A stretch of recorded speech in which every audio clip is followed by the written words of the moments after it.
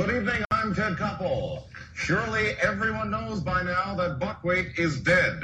But for those of you who have not seen the videotape of Buckwheat being shot, let's take a look. It is odorless, tasteless, dissolves instantly in liquid, and is among the more deadly poisons known to man. Professor, tell us more about Polonium 210. What is it? Tie web. Heavy Longmire. Gustav Mateblanc.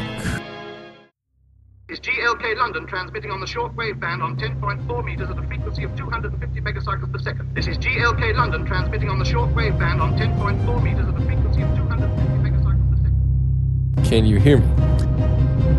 Can you hear me? Can you hear me? Can you hear me? Come on then, Plato. Enlighten me.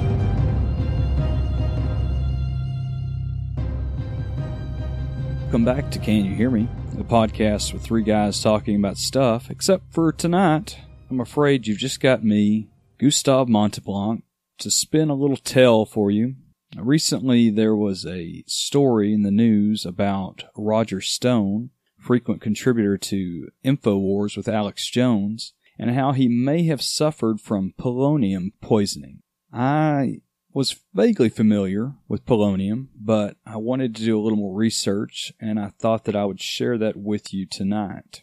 If you will indulge me, this won't be your normal tales of recommendations to cure allergies for strippers, or stories about aquatic mammals scurrying about pastures of North Texas. I'd rather take a page from the book of James Burke, a British alternative historian and documentary maker. He had a series back in the 70s, and I think he's had some other iterations of it in the 80s and maybe 90s, called Connections, where he tied together history through inventions and occurrences. So I'd like to give a tip of the hat to Mr. Burke and take us on a journey and learn a little about polonium. First, I'd like to take us back about 10,000 years BC in an area in what now is the southeasternmost part of technically Europe, Caucasus Mountains, to where tribesmen from the Fertile Crescent area of Iraq and Iran, sort of the cradle of civilization, migrated north into what we currently call the Northern Caucasus Mountains. And there they basically developed farming, and they moved along basic architecture. And through those years, they pretty much just fought against whoever was trying to fight them.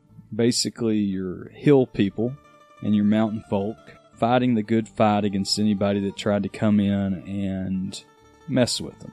And that included Mongols and Persians and what have you, and other tribes in the mountains.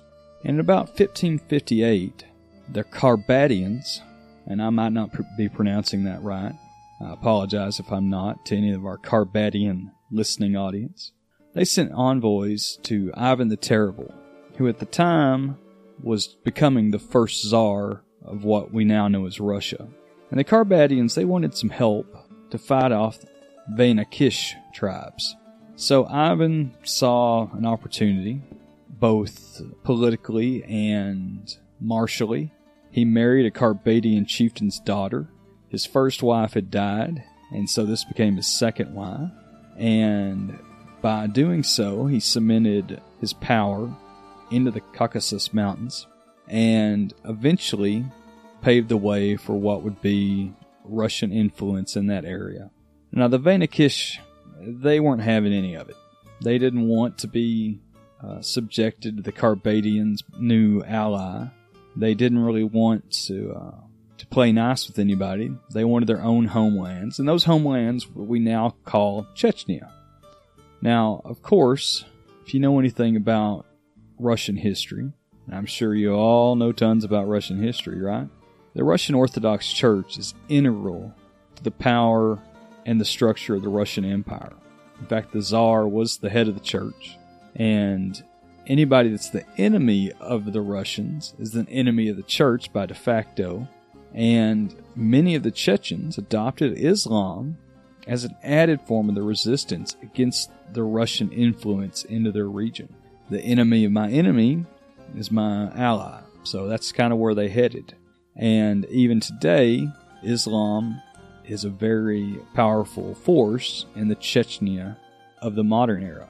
Now, the next several hundred years, the land that would become Chechnya was controlled by either Russian forces or Russian allies or the Persian Empire.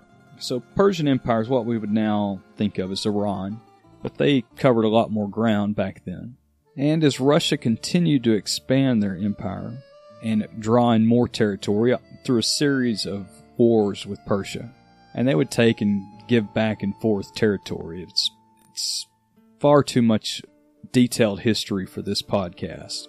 But through it all, whether you're Russian or Persian, the Chechens were a constant thorn in whoever was in charge's side. So that takes us pretty much up into the 1800s. At this point, the Russian Empire is at its greatest size in the late 19th century, and Chechnya is part of Russia. Now, in 1898, Marie and Pierre Curie are doing an amazing amount of research in Paris, France, primarily in the field of radioactivity. Marie was working on finding additional substances that were naturally radioactive other than uranium, which at the time was what people knew the most about as far as radioactivity. And at the point, radioactivity was brand new. They just figured it out. Marie Curie actually coined the phrase radioactivity. And of course, she won multiple Nobel Prizes. And one of those Nobel Prizes was for the discovery of an element called polonium. Now, at the time in 1898, Marie and Pierre, they had been working with an ore called pitchblende. Now, pitchblende contained uranium, and predominantly uranium, but there were several other elements within this ore. And in their groundbreaking research for the time, they had discovered that the purified uranium, after they had extracted it from the pitchblende, had a lower amount of radioactivity than the unrefined pitchblende had. When they used their measuring devices, they noticed that the radioactivity level was higher for pitchblende, not so high for the uranium. And they knew that there had to be something more within the pitchblende emitting radioactivity. So they got about 100 grams of pitchblende, which is not that much, put it into a mortar and pestle, and began grinding it up. Now, because radioactivity was a brand new concept, no one had any clue of the detrimental effect that all of this exposure to radioactive material was having on the Curies. Ultimately, it would lead to Madame Curie's death due to long-term effects. But in the short term, we're still grinding along with their mortar and pestle. But 100 grams was not enough. Now, 100 grams, that's approximately about a box of 100 paper clips, to put that in perspective. Not a large amount.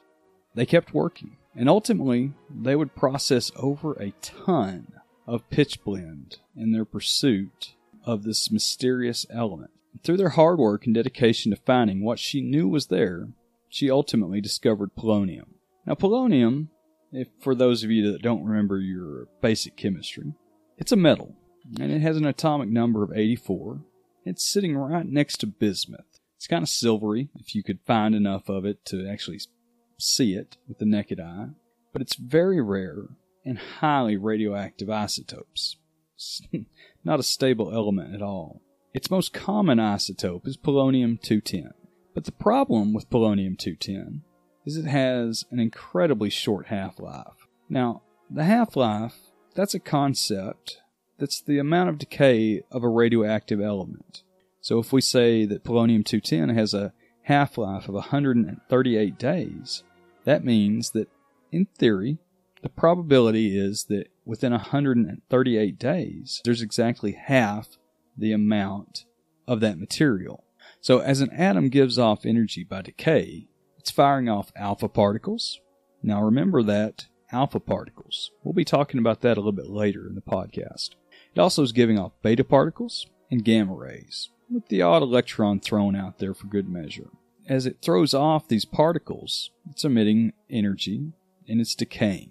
Now, the theory is that uranium, some of it, and other elements are decaying into polonium. And that's why it's always occurring in smaller and smaller doses, but because the uranium's decaying, we're also getting the polonium. Uranium, however, has a half-life in the hundreds of years instead of 183 days. And with a half-life of only 138 days, it's incredibly rare to find this out in nature. Ultimately, when more advanced technology and a greater understanding of the element, scientists figured out how to produce it artificially via neutron irradiation. And remember, I said that it sits next to bismuth on the periodic table. It's very similar to it. They take bismuth and put it into a nuclear reactor and pound it with neutrons, and ultimately they can produce polonium. Now you're asking, what am I going to use polonium for? This stuff barely lasts. It sounds like it's incredibly hard to create or find, so how am I ever figuring out enough to do anything with it? Well, the current uses, and there aren't many, the Russians use some of it to heat internal parts of space probes, because this tiny little element is giving off heat via radiation, and it's also been used in the past for anti-static devices. But we'll touch on that a little bit later also. So, it's the late 1800s. The Curies are on the cutting edge of science, physics. Meanwhile, Europe is a hotbed of radicalism and potential revolt. And Lenin and his Bolsheviks are working towards the Russian Revolution. But World War I gets in the way for a little while. But in 1917, Lenin grasps the opportunity and overthrows the elected Russian government. The Tsar has already stepped down at this point because the war was going so poorly. And the Russian Civil War erupts.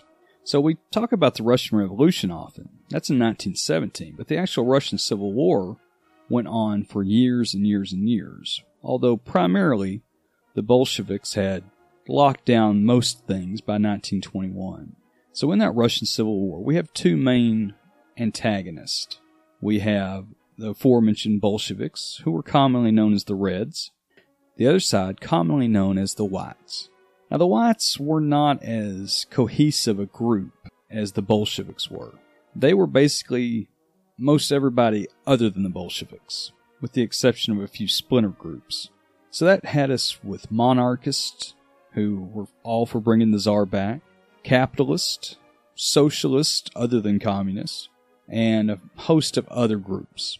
Now, there were some other groups that fought both the Reds and the Whites, but they really don't factor into this equation, and ultimately they were put down. Now, during this upheaval, several nations declared their independence that had formerly been part of the Russian Empire. That includes Georgia, which is due south of Chechnya. We had the Baltic states of Estonia, Latvia, Lithuania, and at this time, the Chechens decided to declare their independence too. And it was actually recognized by several nations in the international community. But during that time, both the Whites and the Reds fought against Chechen separatists, because when you've had something, you don't want to let that go, even though you may be fighting somebody else with the other hand at the same time. But eventually, with the fall of the Whites, the Bolsheviks formed the Soviet Union. And in 1921, they launched a full-scale attack and occupation of the northern Caucasus region and formally absorbed it into the Soviet Union. But just because they were absorbed into the Soviet Union, that didn't mean that the Chechen resistance was giving up. In fact, they were going to continue on. So in 1941, with the outbreak of war on the Eastern Front between Germany and Russia, the Chechens started making trouble again. After that was settled down and Stalin had pushed further west and secured things, he took his wrath out on the Chechens and deported many of them. And a lot of estimates are that 60% of those deported actually died through one way or the other. It's just another chapter in the many, many groups, whether political or ethnic, that suffered Stalin's wrath. Meanwhile, while Stalin's taking out his anger on the Chechens, in the United States, polonium was produced as part of the Manhattan Project's Dayton Project. Now, they were using this as part of the bombs. So if you remember, the Manhattan Project generated 3 bombs. One that they tested, and then the 2 that they dropped upon Japan. The one that they dropped upon Japan was an implosion-type nuclear weapon. They ultimately dropped a bomb that they nicknamed Fat Man on Nagasaki in 1945. And polonium was used, along with beryllium, in what they called an urchin detonator at the center of the bomb's plutonium pit. So you had an orb of plutonium, but inside of it you had this spiked beryllium, polonium urchin inside of it, which ignited the nuclear chain reaction at the moment of prompt criticality to ensure the bomb didn't fizzle away. So the urchin basically made sure it wasn't going to be a dud. It used its own radioactivity to ensure that everything went critical and we had a fission reaction. And obviously it worked. Now during this time, in parallel with the development of the bomb, the Manhattan Project, along with the Atomic Energy Commission, were doing some experiments. And these sort of experiments make you stop and think, give a little bit of pause to those crazy conspiracy theories we're always hearing.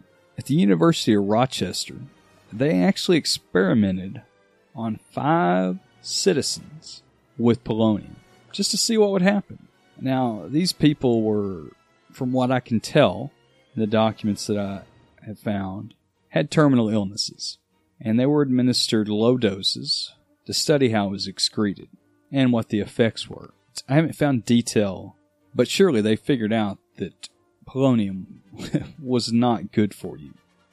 So we know that polonium is dangerous, and we know some people with terminal illnesses had been exposed to it, but I'm not sure that they actually died from it because the doses were apparently extremely small.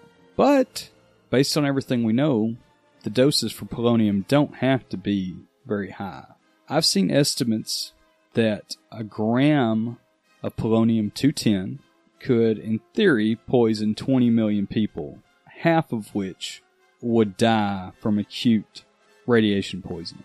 I've also seen that number for the same gram at 50 million, with 25 million dying. Now, I realize that most of our audience aren't on the metric system, so let me tell you how much a gram is basically. So 1 gram is about a stick of gum. Not the wrapper in the stick of gum, but just the stick of gum. That would kill a minimum of 10 million people. Let that sink in for a minute. Get your head around that. But the good news is polonium's pretty hard to find, right? And hard to make, since you can't just find it. So how does it kill you? What does it do to you? Well, radiation poison usually has both an acute phase and a long-term phase. So how does polonium-210 affect us? Well, we normally think of radiation, or at least when I think of it, maybe you don't, as gamma radiation. And gamma radiation is what we were all taught to be scared of from a nuclear bomb. And what we're scared of, and we have to wear a lead apron at the dentist, or the X-ray tech has to stand behind a lead wall at the hospital. They're worried about gamma rays. And gamma rays are only stopped by very dense material, such as lead. But alpha particles, which polonium is giving off, they are relatively weak compared to gamma rays. They're very high energy, but they don't travel very far. They can be blocked by just a few sheets of paper. And if they're out in the air, they basically lose most of their energy after you're only traveling a few centimeters, an inch or two. The alpha particles, they're so weak that you basically have to have contact with the body, either through ingestion, breathing them, or injecting them, for them to even have any effect on you. Now, I want to clarify one thing, and this is sort of one of those things where we're splitting hairs with semantics. But polonium itself, the true metal, that's not toxic to humans. The radiation from the metal That's what gets us. That pesky alpha particle radiation does a number on cells. It's basically stripping away electrons from anything that comes in contact at the cellular level, busting up our DNA, and just can even cause cellular suicide, put it into a pretty basic term. When it is attacking us, what's it actually doing? Well, the acute radiation sickness usually presents itself first as vomiting. We start to have some bone marrow failure, which forces our red blood cell and white blood cell counts to drop. Now remember, our bones are constantly making red and white blood cells. Red blood cells, of course, carry hemoglobin and process carbon dioxide and our oxygen from our lungs and back out. And the white blood cells are fighting infections. So here I am. I'm poisoned with polonium.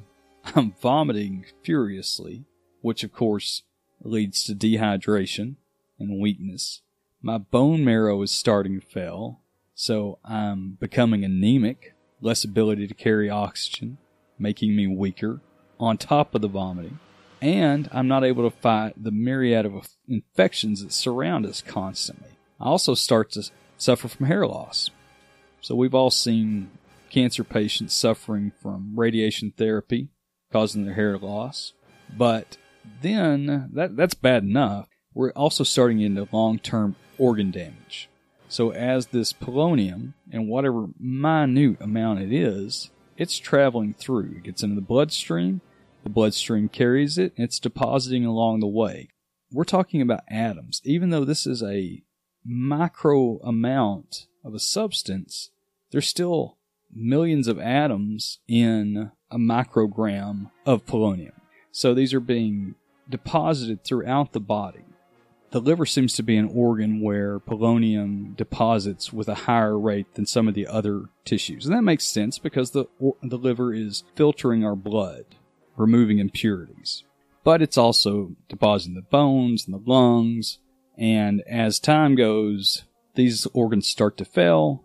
And ultimately, once your organs fail, everything's just going to go down. Now, from what we know, there's no true, real treatment for polonium poisoning. There has been some research into chelation, which might prove somewhat helpful if the poisoning was discovered early on. Chelation is used to treat poisoning with heavy metals, typically. So they give you a substance that's basically going to bind those heavy metals, which polonium would be one of, and prevent its absorption. And then once it's absorbed, it's going to get eliminated from the body in the urine or in the stool. But in what I've read, there's a concern that even that chelation agent might cause increased activity in organs that are already stressed by the radiation effects of the polonium, thus exacerbating any potential organ failure. Kind of a damned if you do, damned if you don't situation. And for chelation agents to even be effective, you would have to get it right away. But the problem is, as we'll find out later, you might not even know that you've been exposed to polonium. So, up until now, we were in the 40s, right? Stalin's put the hurt on the Chechens. The U.S. government's experimenting on citizens, knowingly, but still. And we've just used polonium to drop the second nuclear weapon on Nagasaki. Now, I mentioned earlier that you could make polonium by bombarding bismuth in a nuclear reactor with neutrons. Now, the Soviets, they were big into the nuclear arms race. So were the Americans.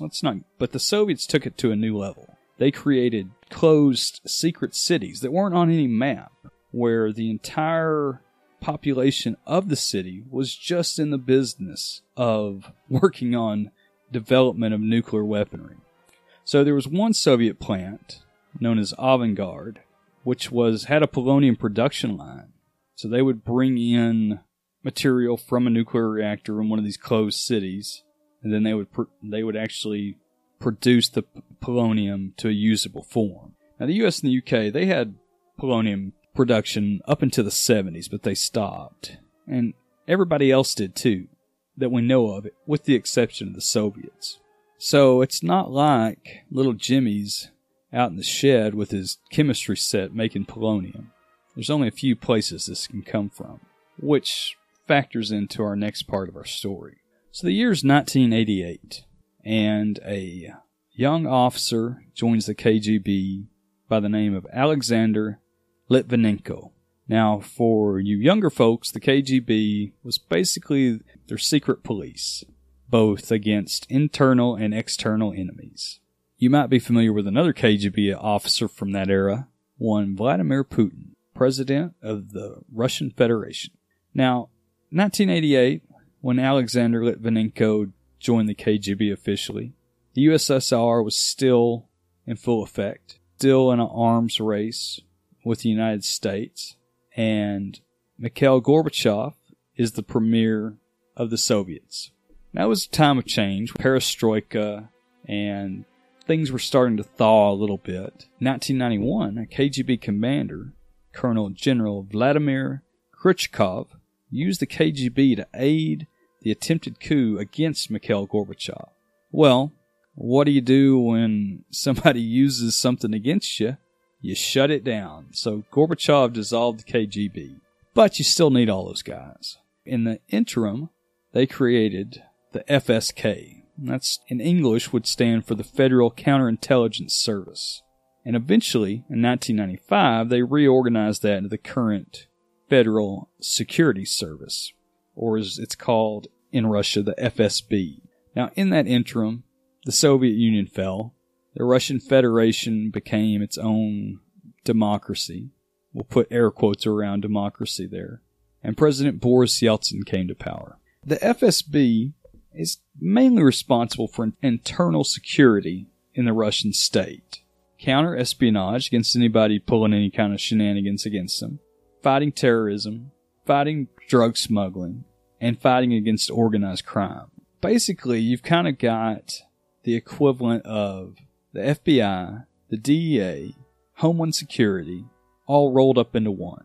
There's still some outside work, so to speak, but basically the FSB's mostly focused on internal. A little bit of NSA-like electronic surveillance abroad, but for the most part they're an internal organization.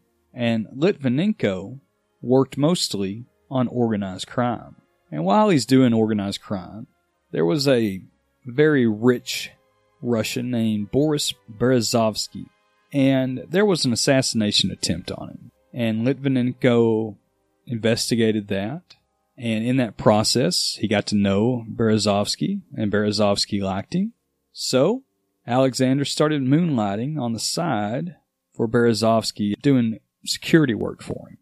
The FSB, that wasn't really kosher, but because times were hard at the time in Russia, and they couldn't pay a really strong salary, they accepted it that was going to happen, and they just kind of turned a blind eye. Now, Boris Berezovsky is basically one of the richest men in Russia in the 20th century. In the late 90s, his estimated worth was over $3 billion.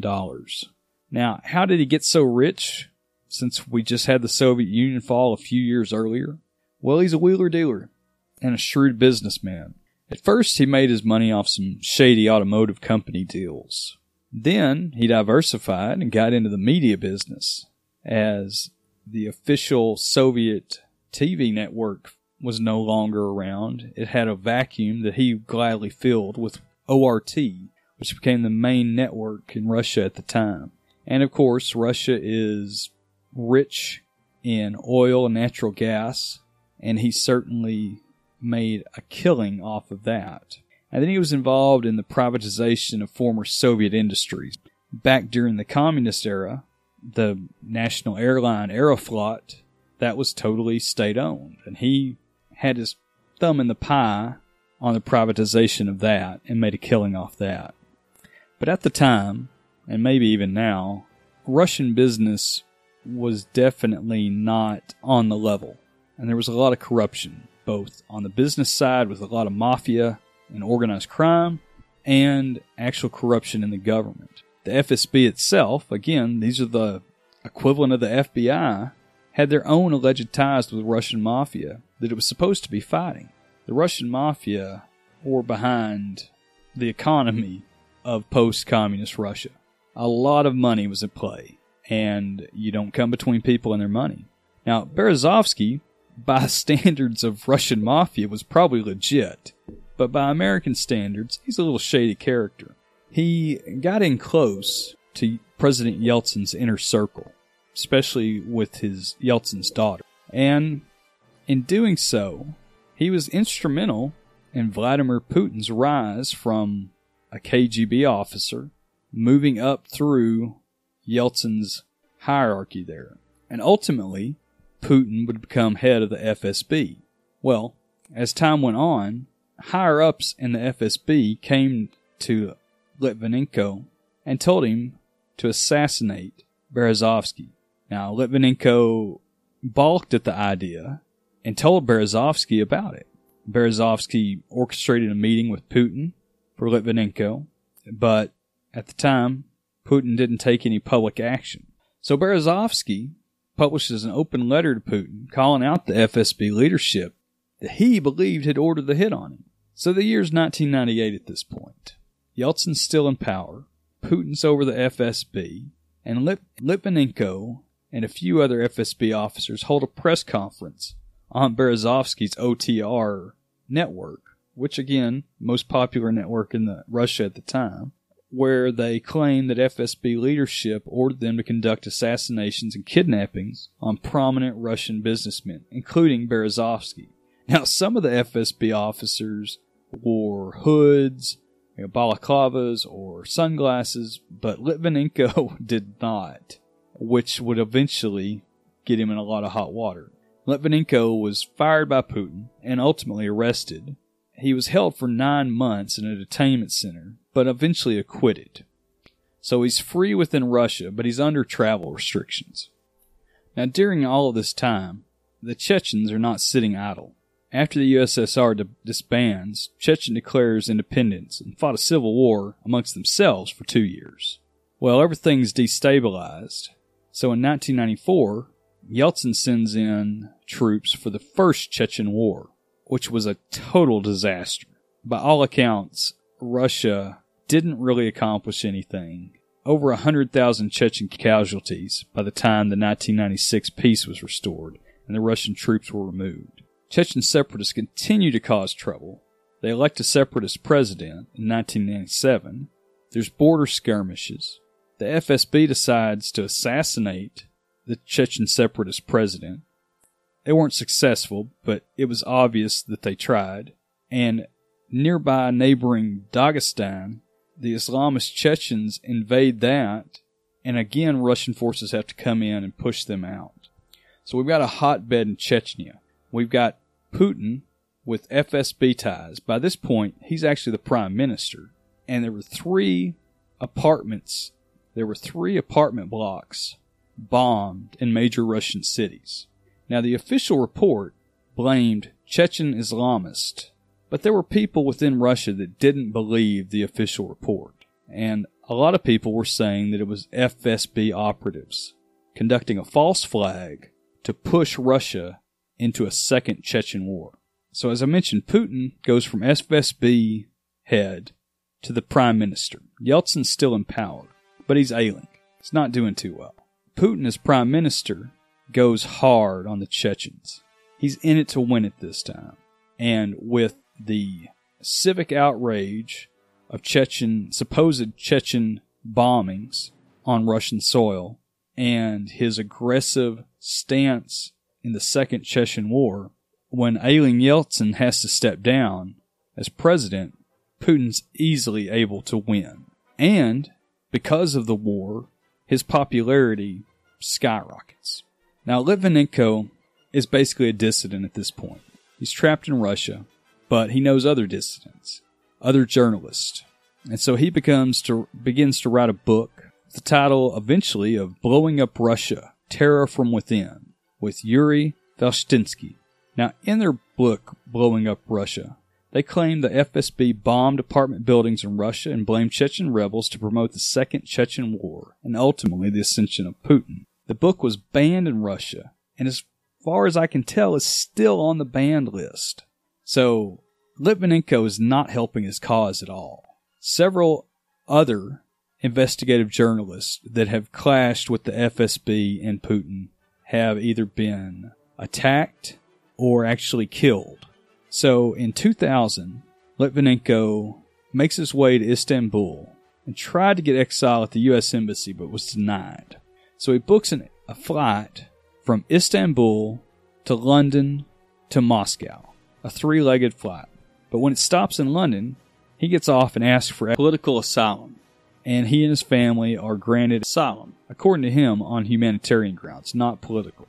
I've read reports that at the time, he wasn't deemed important enough with his knowledge politically for it to be a political exile.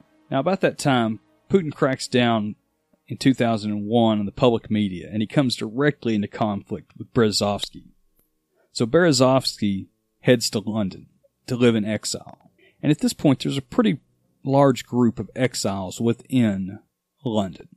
And during this time, Litvinenko is actually working on a small scale, because of his contacts still in Russia, with MI6, the British intelligence agency. In addition to working with MI6, Litvinenko was providing information to private firms who were either actively doing business in Russia or who were looking to maybe do future deals, wanting to do their due diligence. And although he'd been acquitted and released in 1999, Litvinenko was put on trial in Russia in absentia and convicted of corruption in 2002. So he's not a popular guy in Russia at this time. And there's obviously people in the government and the FSB that have it out for him. So in 2002, a former colleague warned Litvinenko the FSB was looking to kill him.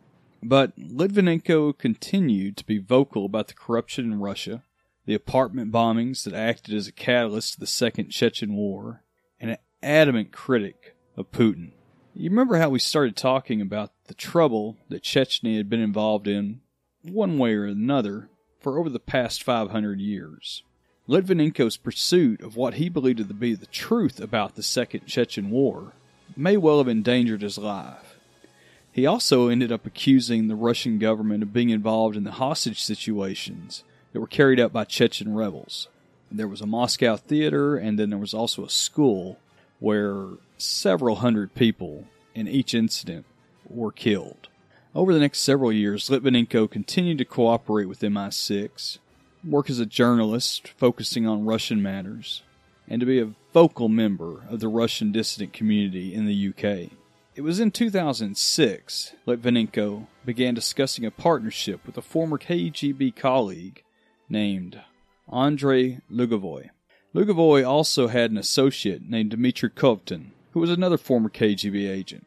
Lugovoy flew from Moscow to London for the first of 3 trips on October 16, 2006. The 3 men met together without incident, although in hindsight, Litvinenko's wife said that he didn't feel well after that first visit. Lugovoy went back to Moscow and then later returned again to London and met with Litvinenko again, and then once again went back to Moscow.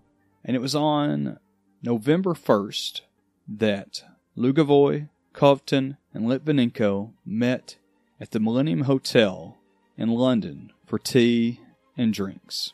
Now, if you've paid much attention, the United Kingdom is full of closed-circuit television cameras. It's very Orwellian how detailed the closed-circuit footage is almost anywhere in a major city in the UK, and London being the shining example of that. So thanks to all this closed-circuit footage, the 3 men are clearly visible, arriving and leaving the Millennium Hotel. After the meeting, Litvinenko went on about his business, met with other people, and later that night began experiencing heavy vomiting and diarrhea. Over the next 2 days, his condition worsened, and eventually he was admitted to his local hospital, but his symptoms were so severe that they ultimately transferred him to the intensive care unit of University College Hospital in London. Now, when somebody appears with his symptoms, their first thought was radiation poisoning, but there wasn't any gamma radiation that they could detect, and that's what you would expect. So the doctors were stumped. So samples were collected and sent to the physicist at the UK's Atomic Weapons Establishment for them to review. The The scientists started performing gamma radiation spectrometry, but all they found was a small spike outside the range of gamma radiation. Now, I don't know if it's a true story, but one report from the BBC, which is pretty reputable, says that while these physicists that were working on the case were discussing this mysterious spike, another scientist who wasn't involved overheard and something clicked. In the past, he had worked on early nuclear weapons in the early part of his career. Do you remember earlier in this episode where we talked about how polonium was used in the urchin core of the atomic bomb that was dropped on Nagasaki? The nosy physicist remembered a similar spike on spectrometry in his early nuclear weapon work and remembered that spike correlated to polonium-210. If this story's true, it's basically a fluke where the right person was at the right place at the right time for them to even solve this mystery. It took 19 days for these events to unfold. Meanwhile, Litvinenko is dying before everyone's eyes. He's weak, his hair is falling out, he is suffering from organ failure, and he is going downhill quickly, wasting away. The alpha radiation inside of him is killing him at a cellular level. Now, as he lay dying, he is surrounded by both medical teams, Scotland Yard investigators, and I would imagine MI6 and MI5 representatives. So after those 19 days, the doctors finally know, or at least have been led to believe, that this is polonium-210 poisoning. Now, most of those guys had never even heard of polonium-210. I know I had never heard of polonium-210 before this case happened. But then again, I'm not a highly esteemed physician in a London hospital, so maybe that's to be expected. Now, if you recall, when we first talked about polonium, that polonium-210 doesn't give off gamma radiation. So they brought in special instruments that were able to detect those alpha particles that polonium-210 does give off. And sure enough, that's what they found. He was full of an alpha-emitting substance. 19 days is all it took. He was poisoned on November 1st, and he passed away on November 20th. But before he died, he issued this statement from his deathbed. "This may be the time to say one or two things to the person responsible for my present condition. You may succeed in silencing me, but that silence comes at a price. You have shown yourself to be as barbaric and ruthless as your most hostile critics have claimed. You have shown yourself to have no respect for life, liberty, or any civilized value. You have shown yourself to be unworthy of your office, to be unworthy of the trust of civilized men and women. You may succeed in silencing one man, but the howl of protest from around the world will reverberate, Mr. Putin, in your ears for the rest of your life. May God forgive you for what you have done, not only to me, but to beloved Russia and its people." That's pretty powerful stuff right there, and a clear indication of who Litvinenko believed was responsible for his death, which led to a massive multinational investigation and diplomatic tension between the UK and Russia. While he was dying, Litvinenko gave detailed accounts to Scotland Yard, and there was no question of the identity of the alleged assassins because the dying man had given you their names and everything about them. Plus, we had the aforementioned closed-circuit footage to corroborate the account. Now, not surprisingly, both Covington and Lugovoy fled the UK after the November 1st meeting. When the authorities learned of the danger of polonium-210, they backtracked alleged assassins' travel arrangements. And using instruments capable of measuring those alpha particle radiations, they found radioactive trails following the two former KGB agents wherever they went during their London stays and on the planes that they took to and from London. When they went to the Millennium Hotel bar where Litvinenko was poisoned, they found that the teapot and the teacup was contaminated. Clearly, polonium-210 was put into the teapot. Polonium was in every hotel room that the men stayed in, and at least some of the substance had been poured down the sink, contaminating, on a small scale, the London water supply. Luckily, polonium seems to bond to metal and really have a high adherence, so it's probably stuck in the sewer pipes of London. So don't worry too much the next time you're over in jolly old England.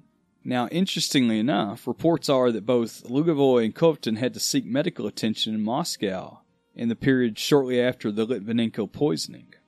British authorities speculate that it was due to them being exposed to the polonium-210 through sloppy handling of the substance.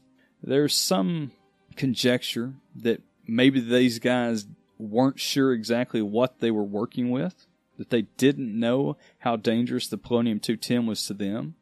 The hotel rooms where they stayed were covered in alpha particle contamination. In some specific places, the contamination was very high. So it appeared that they used a towel to wipe up some of the polonium. It appears that they poured some down the sink, as I mentioned earlier, that they spilled it. Obviously, they were overexposing themselves to one of the most dangerous substances known to man. So that leads some folks to believe that they didn't even know what they actually had working with. Despite extradition requests, Moscow would not send Lugovoy nor Kovtun back to the UK. The Russian Federation, including President Putin himself, have denied Russian involvement, and have even gone so far as to suggest that Litvinenko was dealing with polonium himself and was responsible for his own death. We talked earlier about how pretty much everyone, at least officially, except the Russians, had stopped producing polonium. Apparently, each batch of polonium created in a nuclear reactor has its own physical signature. The UK physicist identified the polonium in Litvinenko's body, upon autopsy, as having come from a Russian production facility. When you take that into account, and then you factor in the rarity of polonium-210, obviously because no one else is making it, and due to the scarcity because no one else is making it, what polonium-210 would actually be worth on the black market amongst people that would be using it as assassination weapons, all paths lead back to Russian involvement. The Scotland Yard investigation continued on for years, but in a court hearing in 2015, a Scotland Yard lawyer concluded, and this is his quote, "The evidence suggests that the only credible explanation is one way or another the Russian state is involved in Litvinenko's murder." Now, obviously, Russia has denied this. They don't accept this finding. You can't physically link them back to it without any doubt, but everything pretty much adds up that this was someone in Russia acting out against Litvinenko for one reason or the other. Was it due to his original fight against corruption, which drew Putin in the FSB? Was it his stand on the possible false flag Chechen separatist apartment bombings that he called out FSB involvement? Or was it something else? Litvinenko was certainly one that was involved in a lot of different accusations, but the trail of bodies since the dissolving of the Soviet Union of any dissident reporters is extensive. There's obviously a pattern there where a Russian reporter standing up against either the state or the mafia is basically filling out his own death sentence. And in the case of Litvinenko, that death sentence was delivered via polonium-210. Now, what got me thinking about all of this polonium-210 business, as I mentioned at the start of the episode, was Roger Stone of InfoWars fame claiming that he had been poisoned with polonium. I don't know if that's true or not. I do know that I have seen footage of Roger Stone speaking to Alex Jones, and he certainly doesn't look like poor Litvinenko on his deathbed. So if Roger Stone was poisoned with polonium, I can only hope that it was a incredibly small dose, and he only suffers some acute symptoms, not unlike the alleged assassins of Litvinenko suffered. But as a side note, and this is a whole nother story, and if there's interest here, we could certainly look at it at a later date. Yasser Arafat may have been poisoned with polonium-210 himself. There was debate and some findings, although 3 different independent labs tested samples and there could not come to an agreement between the 3 of them about the state of it. But that is another high-profile individual that may have been poisoned with polonium. In addition to polonium, another radioactive element that's been used is thallium. We could talk about that at a later date too. I appreciate you sticking with me through this. I know it's not our normal Can You Hear Me? We're trying to mix things up sometimes, give you a little bit of fact, a little bit of information in amongst our normal hijinks. If you'd like to email us, you can reach us at canyouhearmepod@gmail.com. You can find me on Twitter at RealGustav. You can tweet us, the podcast, at canyouhearmepod. And if you want to talk to old Heavy or Ty, that's old at Longmire Heavy or at TyWeb3000. Follow us on Instagram. Get in touch with us on Reddit. We have a subreddit for Can You Hear Me? We have Pinterest. We have Tumblr. So there's a lot of different ways for you to interact with us, and we love it when you do. Next week, we'll be back with an episode, the 3 of us, in our normal good times. So come back and listen again, and we'll talk to you later. Adios. Bye. So the result's quite obvious. And what results are those? Whatever he hits, he destroys.